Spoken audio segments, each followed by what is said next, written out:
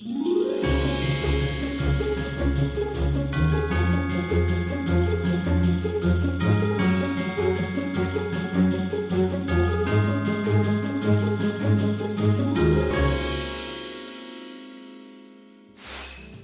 everyone, it is Adrian here from Lifehouse Church in Tokyo, and it's such a joy to bring the Word of God to you today.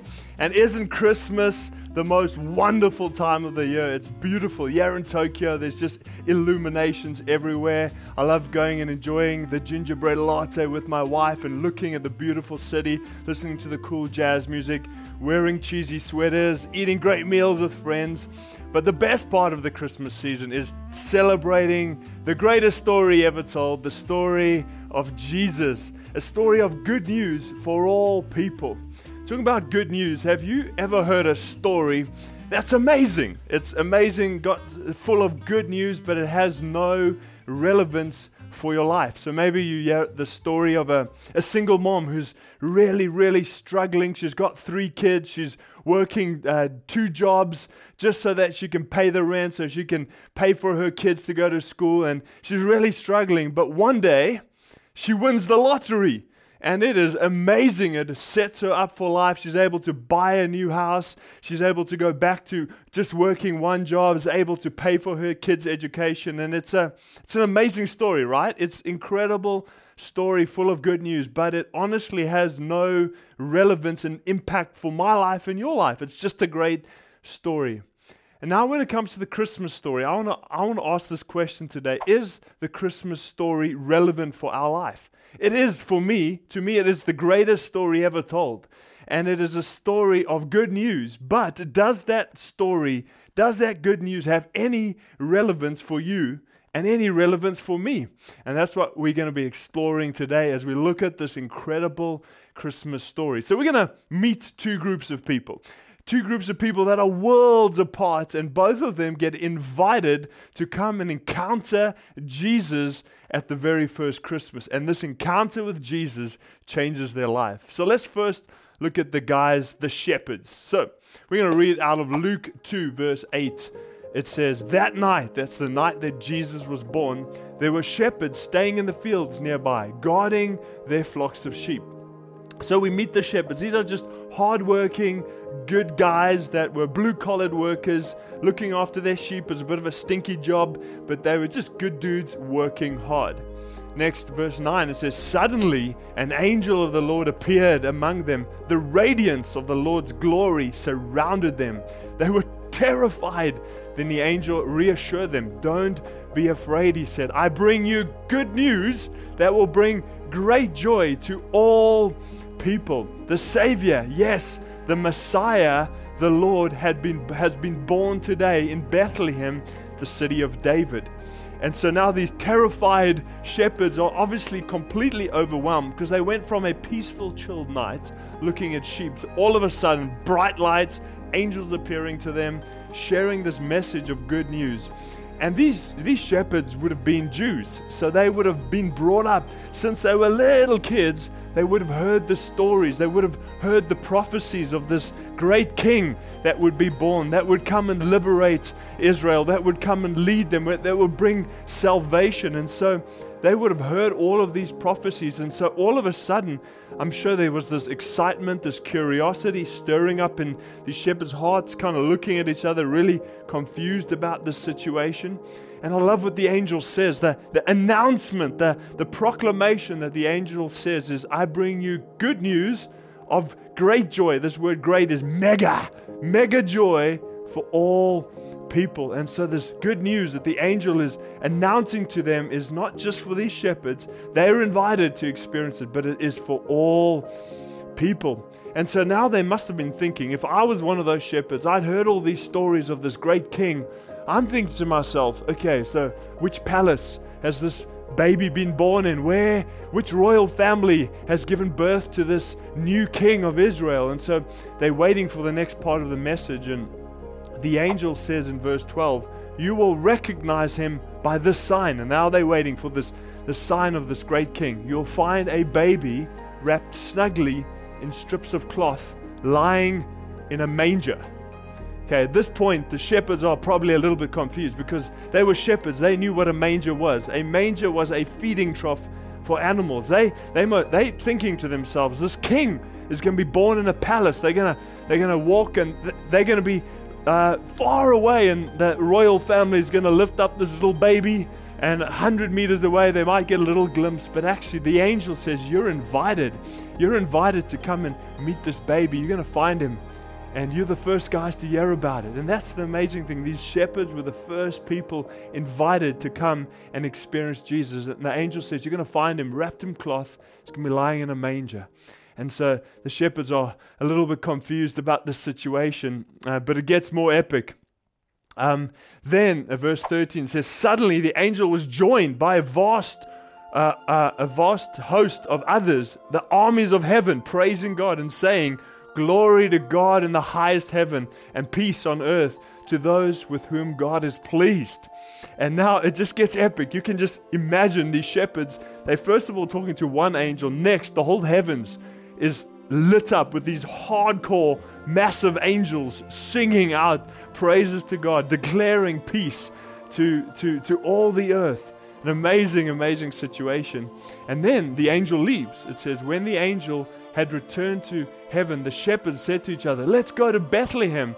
Let's see this thing that had happened, which the Lord has told us about. So now they're excited. They've heard this king, and they're invited. They're invited to go meet this king. They're so excited. But for me, I'm thinking to myself, who's going to look after the sheep?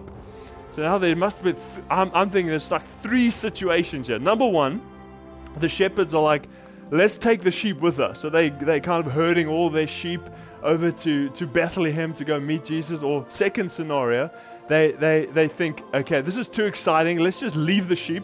Let's let them fend for themselves. So these shepherds run off. They just leave the sheep. Or the third option was they were like, okay, one of us needs to stay. So the shepherds get in a circle. They start rock, paper, scissors.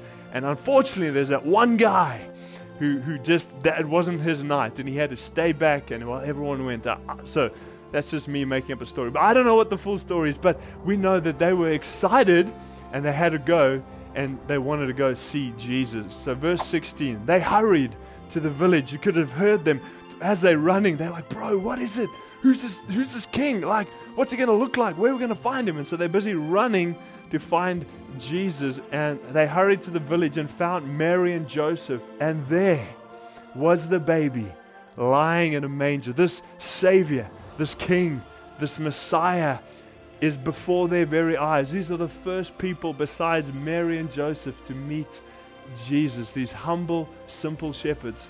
And after seeing him, the shepherds told everyone what had happened and what the angel had said to them about this child. And all who heard the shepherd's story were astonished.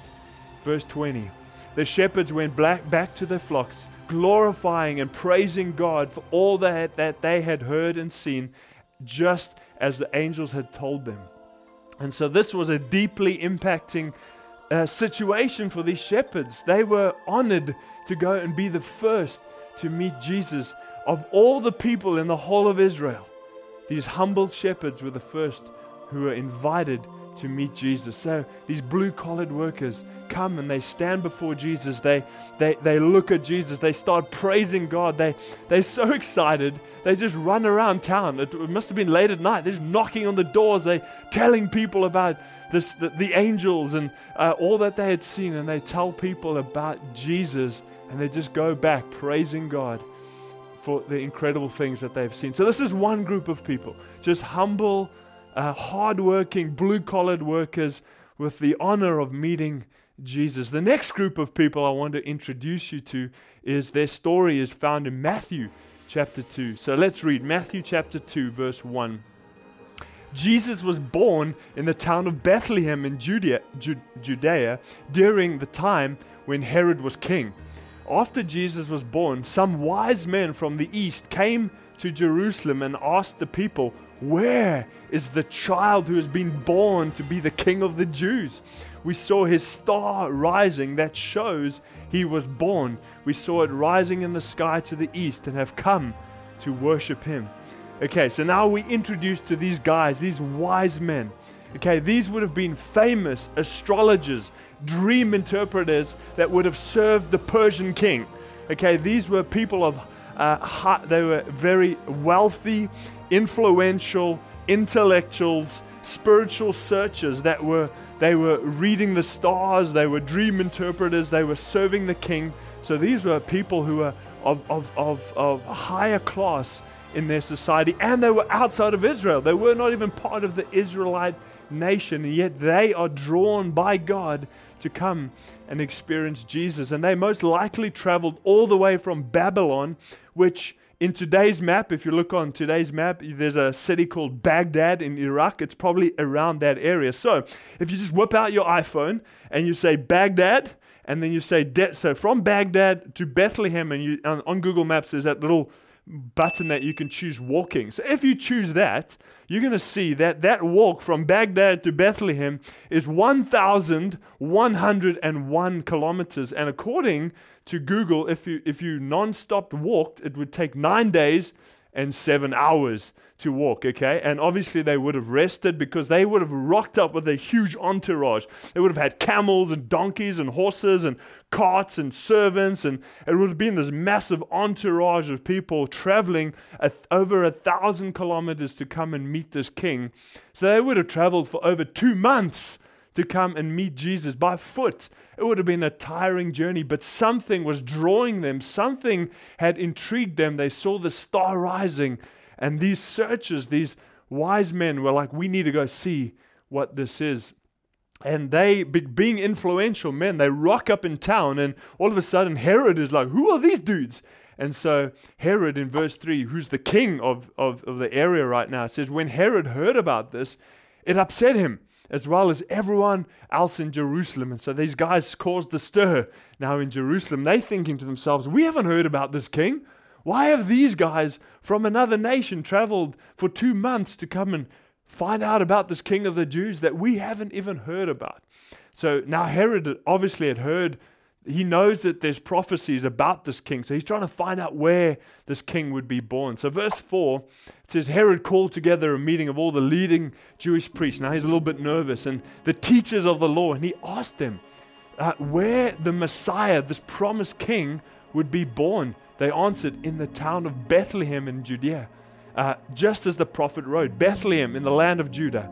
You are an important among rulers of Judah. Yes, the ruler will come from you, and the ruler will lead Israel, my people. Then Herod had a private meeting with the wise men from the east. He learned from them the exact time they first saw the star, and he sent them to Bethlehem, saying, go and carefully look for this child, and when you find him, come and tell me. Then I will go and worship him too.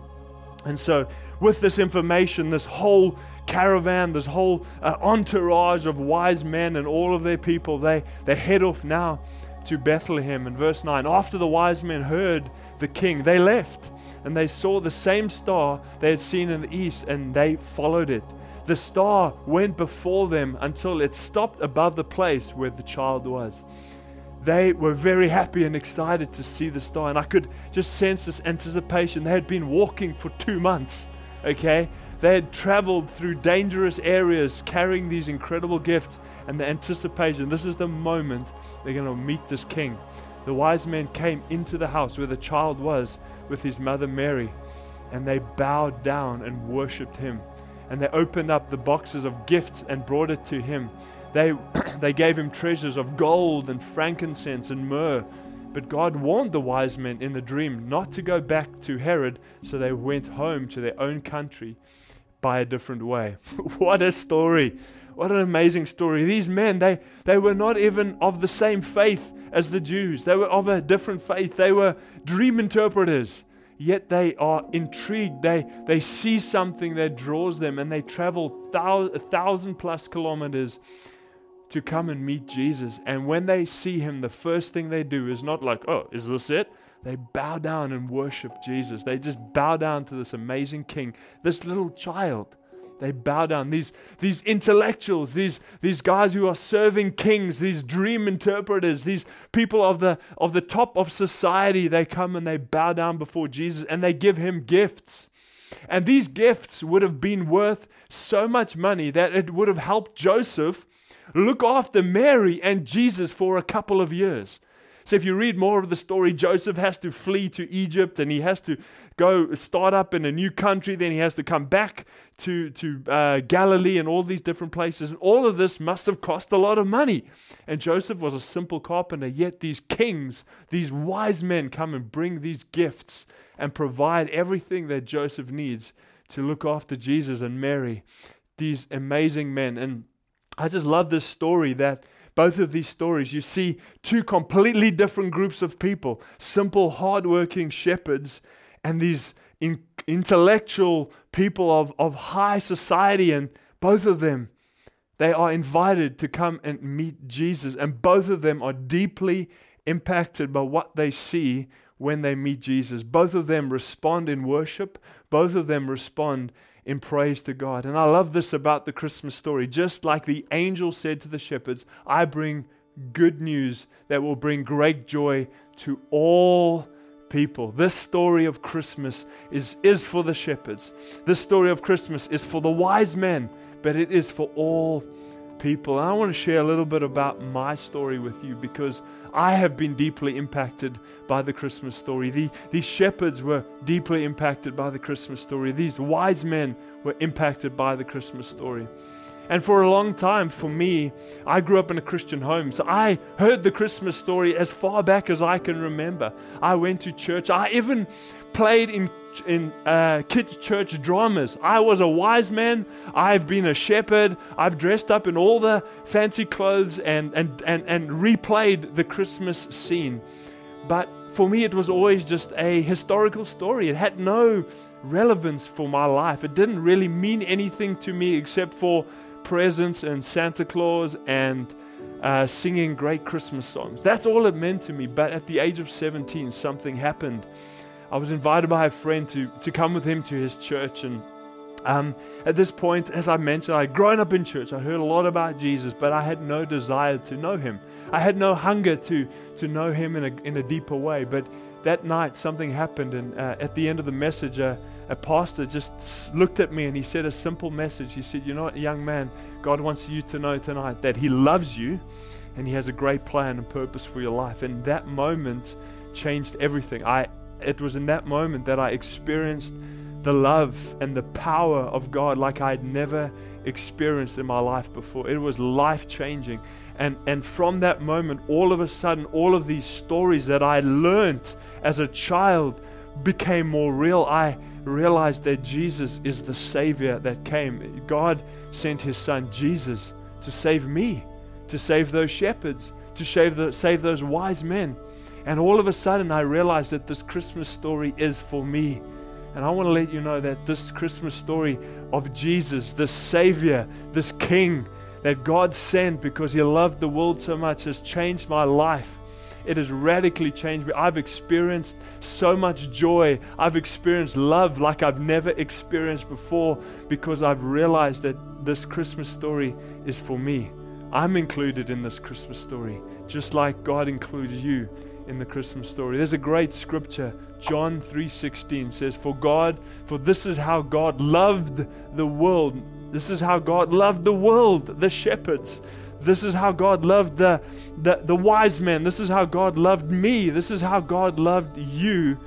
He gave His one and only Son, Jesus, so that everyone who believes in Him will not perish, but will have eternal life. And this is the greatest gift of Christmas. This is the greatest gift that any of us can receive in this Christmas season, is this gift of Jesus. And God gives Jesus to us because He loves us. God gave Jesus to the world because He loves us so much. And this is the story that has deeply impacted me. And I want to invite you today. I want to invite you to say, God is offering you this gift today. God is offering you this gift of eternal life. God is offering you this gift of His Son, Jesus. And all you need to do, it says, all we need to do is whoever believes in Him will not perish, but will receive this gift of eternal life. And so as we are in this Christmas season, I want to encourage you. This story is amazing. It is an incredible story. There's angels and wise men and people and stars rising. There's so much incredible wonder to this story, but it calls for a response, because the shepherds were invited to come. The angel appeared to the shepherds. The angel invited them, but the shepherds had to go and walk and meet Jesus. God showed the star in the sky to the wise men, but they had to go on that journey to find Jesus. And right now, God is putting a decision before you to say, I want to offer you this gift, and it requires a response. And if you are a follower of Jesus, what is our response in this Christmas season? I think our response should be the same of that of the shepherds. What did they do? They went around telling everybody what they had heard and seen. They were like, this story is too good to keep to myself. So if you are a follower of Jesus, I want to encourage you. Why don't you invite friends to come and join us for a Christmas service, watching online, in person, wherever you are. Let's go get the story about Jesus out there. And also let's praise God. Let's be thankful and celebrate God in this season. So if you're a follower of Jesus right now, I want to pray for you. I want to pray that God would fill you with His love. He'd fill you with a sense of knowing that you have been invited into the story, and that God will fill you with this courage to go and tell the world about Jesus. So let's pray together. God, thank you for this incredible story, the story of good news that brings great joy to all people. And for us who are followers of Jesus, I ask that you just fill us with your joy, fill us with a sense of thankfulness in this Christmas season, and give us the boldness to go and tell people about you, Jesus, to go and share this good news about Jesus with others. And I pray this in Jesus' name. Amen. Amen. And now I want to pray for one more group of people.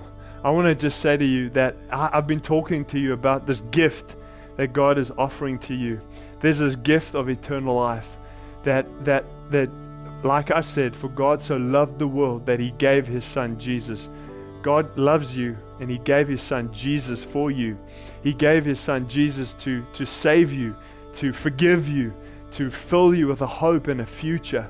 And if you've never made a decision to follow Jesus, or maybe you've drifted away, and during this Christmas season you're coming back to God, and we're just so glad that you're coming back and opening up your heart to God. And just like that scripture says, whoever believed in Jesus, whoever believes in Jesus will not perish. This is the good news. If you believe in Jesus, God gives you this gift of eternal life. You will never be separated from God for all eternity. You can live with God. And this is the good news of the Christmas story. So I want to give you an opportunity right now. If you want to make that decision to follow Jesus, if you want to come back to God, I'm going to count to 3 right now. And I want you to just say in your heart, I believe in Jesus. And I'm going to pray for you. 1, God loves you. 2, He's got a great plan and purpose for your life. 3, if that's you, make that decision right now in your heart. Awesome. I would love to pray for you if that was you. So right now, let's pray together. Jesus, thank you for these amazing people. Thank you for those that have come back to you, and for those that have made a decision to follow you for the first time. God, we're rejoicing with you, God, and we ask that you bless them. Would you fill them with your power? Would you fill them with your love? Would you fill them with your grace? We ask this in Jesus' name. Amen. Awesome. If you made that decision, we are so glad. We are celebrating with you. It's the greatest decision you can ever make. So, well, thank you everybody for listening today. I hope that you were inspired by this great Christmas story. And we've got a few more weeks until Christmas. So why don't we get out there and go and tell people about the good news about Jesus? Why don't we invite our friends to, if you're watching online, to come and enjoy watching online with you, or you part of an in-person service. Why don't you invite a friend, and let's enjoy this Christmas season together, celebrating the greatest story ever told, the story of Jesus. Awesome. Have a great rest of your week.